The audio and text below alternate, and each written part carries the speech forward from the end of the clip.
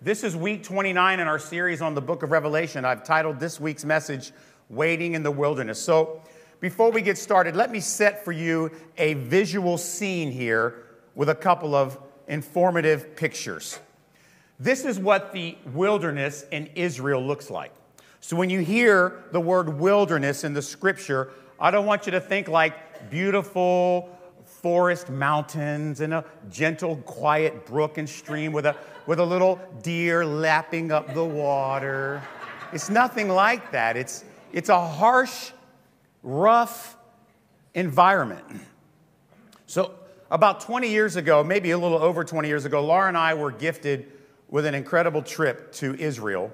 And it was such an informative 14 days. It really kind of set the standard for how I would view the Old Testament from that day forward. One night, for our stay, from food and water, electricity, entertainment, nice, comfortable mattresses on the ground. But I remember our Bedouin host gathered us together before the evening started and warned of us. There's about 25 of us in the group. They said, do not wander off in the wilderness alone, like they had to tell me, right? But whatever. Do not wander off in the wilderness alone. Stay with the camp. Because believe it or not, it may look barren, but there are dangerous animals that come out at night, dangerous beasts in the wilderness, along with deadly scorpions and snakes. At night, stay in your tents. You have everything you need to wait until the morning when we come and get you. Come and get us? Where are you staying? What? You're not with us? So I remember in our group there was one particularly rambunctious 18-year-old. I can't relate to being a rambunctious 18-year-old, so it was really foreign to me. But there was this one 18-year-old kid who didn't stay in the tent. And then we heard a shriek right outside, and our Bedouin hosts, sprinted to his aid, and they killed this huge scorpion. It was like this long, or this long, or this long. Apparently, they told us later, this is the deadliest species of scorpion in all of Israel. When we heard, all 25 of us in that beautiful tent, we all moved our cots into a 4-square-foot area in the center, one on top of the other, just waiting for the morning. So let's look at our passage today from Revelation chapter 12. When the dragon saw he had been thrown down to the earth, he pursued the woman who had given birth to the male child. You guys remember we covered what all that means last week. But the woman was given the 2 wings of the great eagle so she might fly from the serpent into the wilderness, to the place where she is to be nourished or cared for a time, times, and half a time. We'll explain that again later. Verse 15, the serpent poured water like a river out of his mouth after the woman to sweep her away with a flood. But the earth came to the help of the woman and opened its mouth and swallowed the river that the dragon had poured from his mouth. Then the dragon became furious with the woman and went off to make war on the rest of her offspring, on those who keep the commandments of God and hold to the testimony of Jesus. So this is actually a very difficult passage to interpret if you just read it on its own. Do you guys remember when we went through the 7 trumpets, we showed how all of those trumpets were actually linked to the 10 plagues that Pharaoh experienced in the Exodus story when Pharaoh refused to set Israel free from slavery?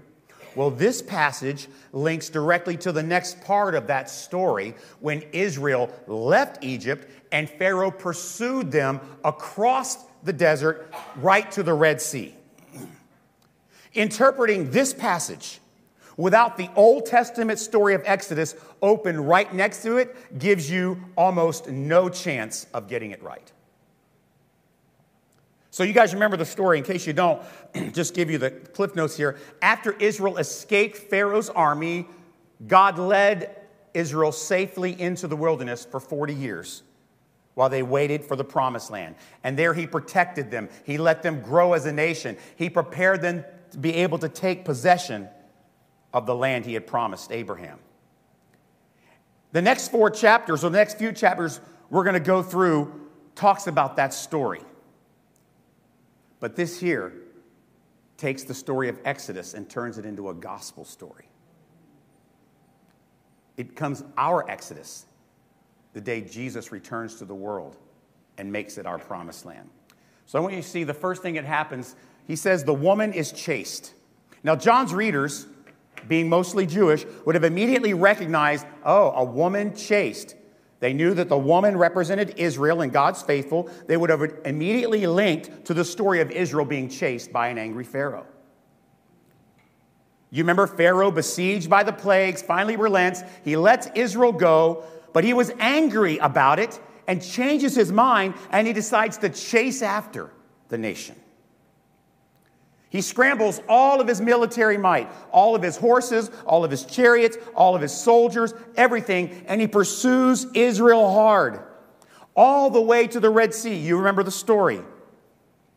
So John has already established that the woman represents all of God's chosen faithful throughout redemption.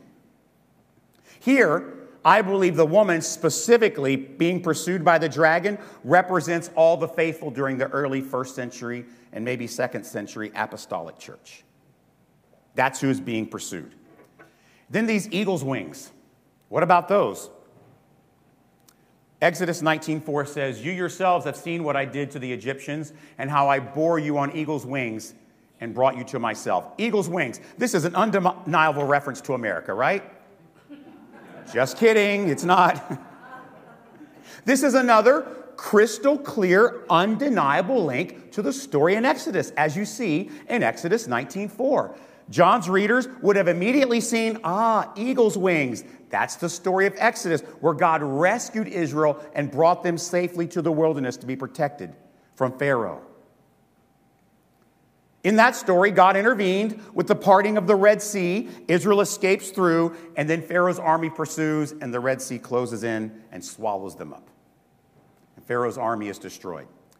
Did you know that in the Old Testament, every reference to eagles or eagle's wings in the Old Testament is a symbol of God rescuing his faithful from her enemies that want to pursue her and kill her? Every one of them. Under God's guidance and under his care, he safely secured and whisked Israel away from all the danger they were facing into the safety of the wilderness, those pictures that I showed you earlier. And there, the scripture says in our passage today, they were nourished in the wilderness. Israel's life wasn't easy there in the wilderness, as you can imagine. Yes, they were safe from Pharaoh, but there's no food. There's no water. There are dangerous beasts. There's harsh weather. At one point, the people complained to Moses, "Life is terrible here in the wilderness. Let us go back to being slaves in Egypt. At least there we had a roof over our head and water and food." As a matter of fact, it was so bad. I want you to understand that life in the wilderness was so hard. Israel's very survival depended upon God patiently sustaining them every day for 40 years as they waited for the promised land. They were nourished in the wilderness. He fed them with manna from heaven. Do you remember that story? A symbol of God's word. He gave them water from a rock. Do you remember that story? Jesus, the living water. He gave them a cloud for shade during the day and a pillar of fire at night. Not only did they need God's provision, but they also needed his correction and his guidance. It's there he gave them the 10 Commandments in the book of the law. And the scripture says in our passage today that he nourished the woman there for time, times, and half a time. We've talked about this symbol of this 1,260 days, which is 3.5 years, or time, times, and half a time. A bunch of times, right? It's come up 3 or 4 times in our study. It's describing the length of time the woman spends in the wilderness being protected from the dragon. We've explained this symbolism a few times, but today, here's another description of it. 1,260 days, 3.5 years, time, times, half a time. All of that period was always seen in the Old Testament as a symbol. Did you know that? For all those times that Israel was being persecuted by foreign invaders into the land, and they had to escape. When John's readers saw this symbolic number, this symbolic time period, they would see it as a direct link to the many times that this happened to Israel, where the promised land was invaded by evil outsiders who persecuted them and they had to run for their lives. Foreign invaders like Babylon, Persia, Greece, and Rome all invaded Israel and brutally persecuted God's faithful. And during these persecutions, God's people, get this now, this is all throughout the Old Testament. Every time this happened, where did God's people run? To the wilderness, to escape persecution. The symbolism of time, times, and half a time, they paint the dragon and his demon horde invaders who are persecuting God's people as they invade the promised land. So that's the history. This is what John's readers would be thinking of as they read through this passage, the story of Exodus. Look at the theological part of our passage today. I've called this the church in the wilderness. We're going to take these symbols that they would connect with Old Testament Exodus story and give them a New Testament meaning for you. First of all, we see that Satan pursues the woman. When Satan lost that war in heaven that we were learning about a couple of weeks ago, and he desperately became panicky. He's filled with rage-fueled anxiety. He's failed to destroy the line of Jesus. All throughout the Old Testament, from Abraham, from Cain and Abel and Seth, King David, he failed.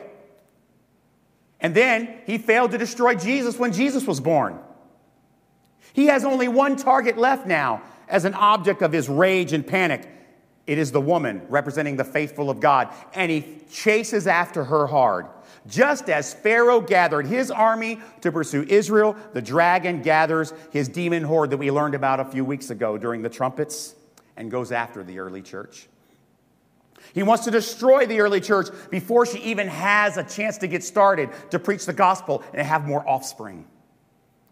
But God provides her rescue on the great eagle's wings.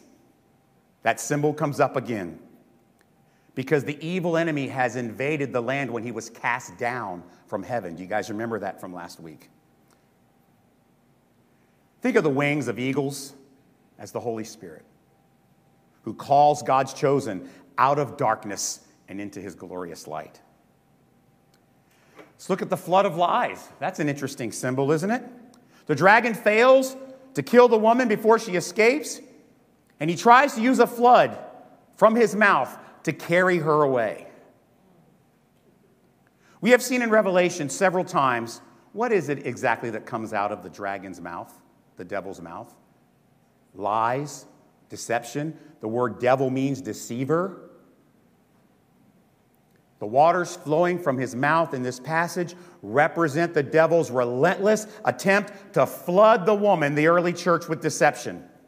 We've learned about some of those in our series on 1st and 2nd Peter and 1st and 2nd, 3rd John, the Gnostics in the early first century church, how they would invade the church with bad theology. And Jesus even warned the church once that the tribulation started, which we are now in, this tribulation that John says we are all partners in. He warned them that the enemy would come after her with powerful lies and deception. Back to our good old friend Matthew 24, which much of Revelation is based upon. Look what Jesus said. For false Christs and false prophets will arise and perform great signs and wonders to lead astray, if possible, even the elect.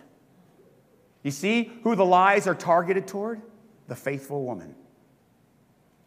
He spews his gushing, raging river of lies, aims them right at us, hoping to deceive God's chosen. They represent this flood of lies, all his attempts to destroy the church from within with false teaching. But then the scripture says the earth comes to help. This is an interesting symbol too. The dragon could not deceive the elect with his flood of lies. The earth swallows up his flood of falsehoods. The earth becomes, in this story, sort of personified, right? It now has an active role in this war against evil, as it does many times throughout the story of redemption. The earth becomes an ally to the woman. We see it in Romans 8 when Paul said the earth groans for redemption. We see it, Jesus in Luke 19, he says, if you don't worship, the very rocks will cry out. This is not the first time the earth became active in the story. And the symbolism, this is great. The symbolism of being swallowed up, that phrase, the earth swallowed it up, is another undeniable link to our beautiful story in Exodus. You ready for this? It's going to blow you away. Look at Exodus 15, 9 through 12. The enemy said, I will pursue. Sound familiar? I will overtake. I will divide the spoil. My desire shall have its fill of them. I will draw my sword. My hand shall destroy them. You, God, stretch out your right hand. The earth swallowed them. John's readers was immediately gone right to here. Remember how God destroyed Pharaoh's army in the Exodus story? God swallowed up Pharaoh's army with the Red Sea.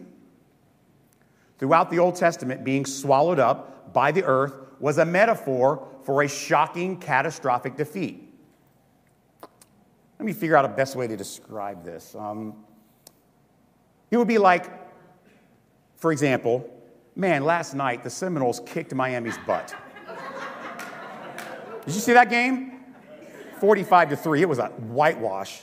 It was a butt kicking. Now, we understand the Seminoles weren't actually on the field going around kicking Miami's butt. It's a metaphor for a total whitewash, a disastrous defeat, a beautiful, glorious victory. Amen? Stupid Hurricane fans, whatever. That's what being swallowed up in victory is like. Like when you say, man, they got their butts kicked. It's a symbol of all those times in Israel's history where God preserved his people from evil when all seemed lost. And John is describing this catastrophic defeat of the dragon and his flood of lies. And now, after this, the dragon's even more angry. The dragon's even more desperate. And he knows he's running out of time. And the scripture says he turns his rage toward the woman's offspring. Those who keep God's commandments and remain faithful. That is us. That's the church age throughout the rest of the tribulation until Jesus returns. That's really cool theology, isn't it? Let's look at the personal section. What are we supposed to do with this? How do we apply it to our lives today? I've entitled the personal section this week, Camping in the Wilderness. This was a sermon preview this week. Don't put any hope in this wilderness. We're just camping here, waiting on our new home. All these symbols, listen carefully. The dragon's pursuit of the woman, her being carried to safety by an eagle, God nourishing her in the wilderness for 1,260 days, the flood of lies coming from the dragon's mouth, the earth swallowing them up. It's all painting a beautiful picture. It's a story that teaches us how we should really see our life on this earth, in this wilderness that we are camping in right now, today. Look at this prophecy from Ezekiel 34. It's a beautiful prophecy of the church. I will make with them a covenant of peace. That's the new covenant that Jesus was talking about. I will make with them a covenant of peace and banish wild beasts from the land so that they may dwell securely in wilderness and sleep or camp in the woods. That's cool, isn't it? See, I just don't make this stuff up. It's in the Bible. It's really cool right there, right? So Ezekiel's prophecy, this covenant of peace with his people, sleeping or camping in the woods, that's about us. That's about you. That's about me. Spiritually, right now, today, in this tribulation, we are camping in the wilderness. This is not our permanent home. God is sustaining us while we wait. He has banished the beasts who desire to destroy us. More on the beasts starting next week. There's a bunch of them. But right now, we are safe in the wilderness, in our tents in the middle until morning. You know, before you became a follower of Jesus, you were being chased by the dragon who wanted to destroy your soul, and you didn't even know it. But like Israel from Egypt, like the woman from the dragon, here's what happened. God's Spirit carried you away on eagle's wings to safety in the wilderness. And you are here today, whether you've been a follower of Jesus for a long time or just a short time, you are here today camping in the wilderness, waiting out this tribulation, waiting to go back into the promised land when God evicts the invaders. Yes, it's true. Even today, we are surrounded by this ridiculous flood of lies from the dragon's mouth.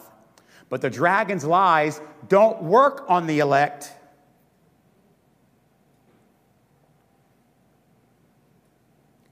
And God is nourishing us in this wilderness, in this tribulation, through his word, the manna, through his people, and through the Comforter, the Holy Spirit. He promised us he would be with us, did he not? Through this tribulation until the end of the age, the day he returns and evicts those evil invaders. Didn't he say that? I'm with you always, even to the end of the age. That's what he was talking about, him nourishing us in the wilderness. Look at Hebrews 13, verse 14. For here we have no lasting city, but we seek the city that is to come. This wilderness that we live in is temporary. Jesus will make a new heaven and a new earth free from the dragon, and that will be our permanent home. And on that day, he will swallow the evil invaders up. He will restore the earth to become a place where God will dwell with his people. On that day, we will exit the wilderness. On that morning, we will enter back into the promised land, a world that has been rid of all the disgusting evil that has been trying to kill us the whole time. But I think, though, as beautiful a picture as that is, I think too many Christians get distracted by no lasting city here on earth, don't we? We fall in love with camping in the wilderness. We get passionate about making the wilderness, whether it's your neighborhood or your country, like the promised land. We think somehow we have the calling and the power and the ability to make America or whatever country you live in heaven on earth. I'm not saying that we can't try to make life a little better in the wilderness. But church, listen to me. It will always be the wilderness until Jesus returns. Look what Jesus said in the Gospel of John. I have said these things to you that in me you may have peace. In the world you will have tribulation. There it is again. But take heart. I have overcome the world. So here we are. In this wilderness, we're protected, but we're also under constant siege. The dragon has not given up. He's still making war on the woman's offspring. And we are surviving here spiritually. We're kind of roughing it while God nourishes us until the day Jesus returns to restore the earth. And as followers of Jesus, we should stop trying to get so comfortable in the wilderness. Amen? Listen, this is not our home, church.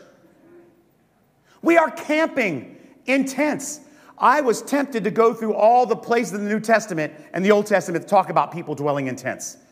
I stopped because we have to have a meeting after church, and you guys would be here till like 2 o'clock. It's all over the place. It's beautiful. We shouldn't get too discouraged in the wilderness either, by the way. Together as people of God, we can live in hope. Some of you today, I'm sorry to say, some of you today have gotten too comfortable in the wilderness. You need to be reminded this is not your home. This is not a city that lasts forever. Some of you today, on the other side, are completely discouraged and distraught in this wilderness. You need to be reminded that Jesus has overcome. This wilderness is not our home. Did I say that already once before? Yes, I did. I'm saying it again. We are just waiting here in safety until our Jesus returns to destroy the dragon once and for all.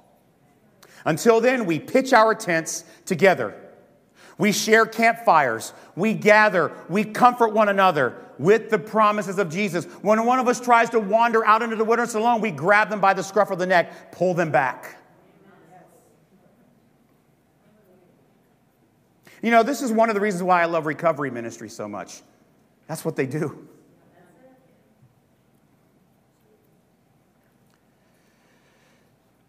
We together comfort one another with the promises of Jesus. Until then, as God nourishes us through this tribulation, we know that no weapon formed against us, whether it be a flood of lies or a demon horde or anything else, no weapon formed against us shall prosper.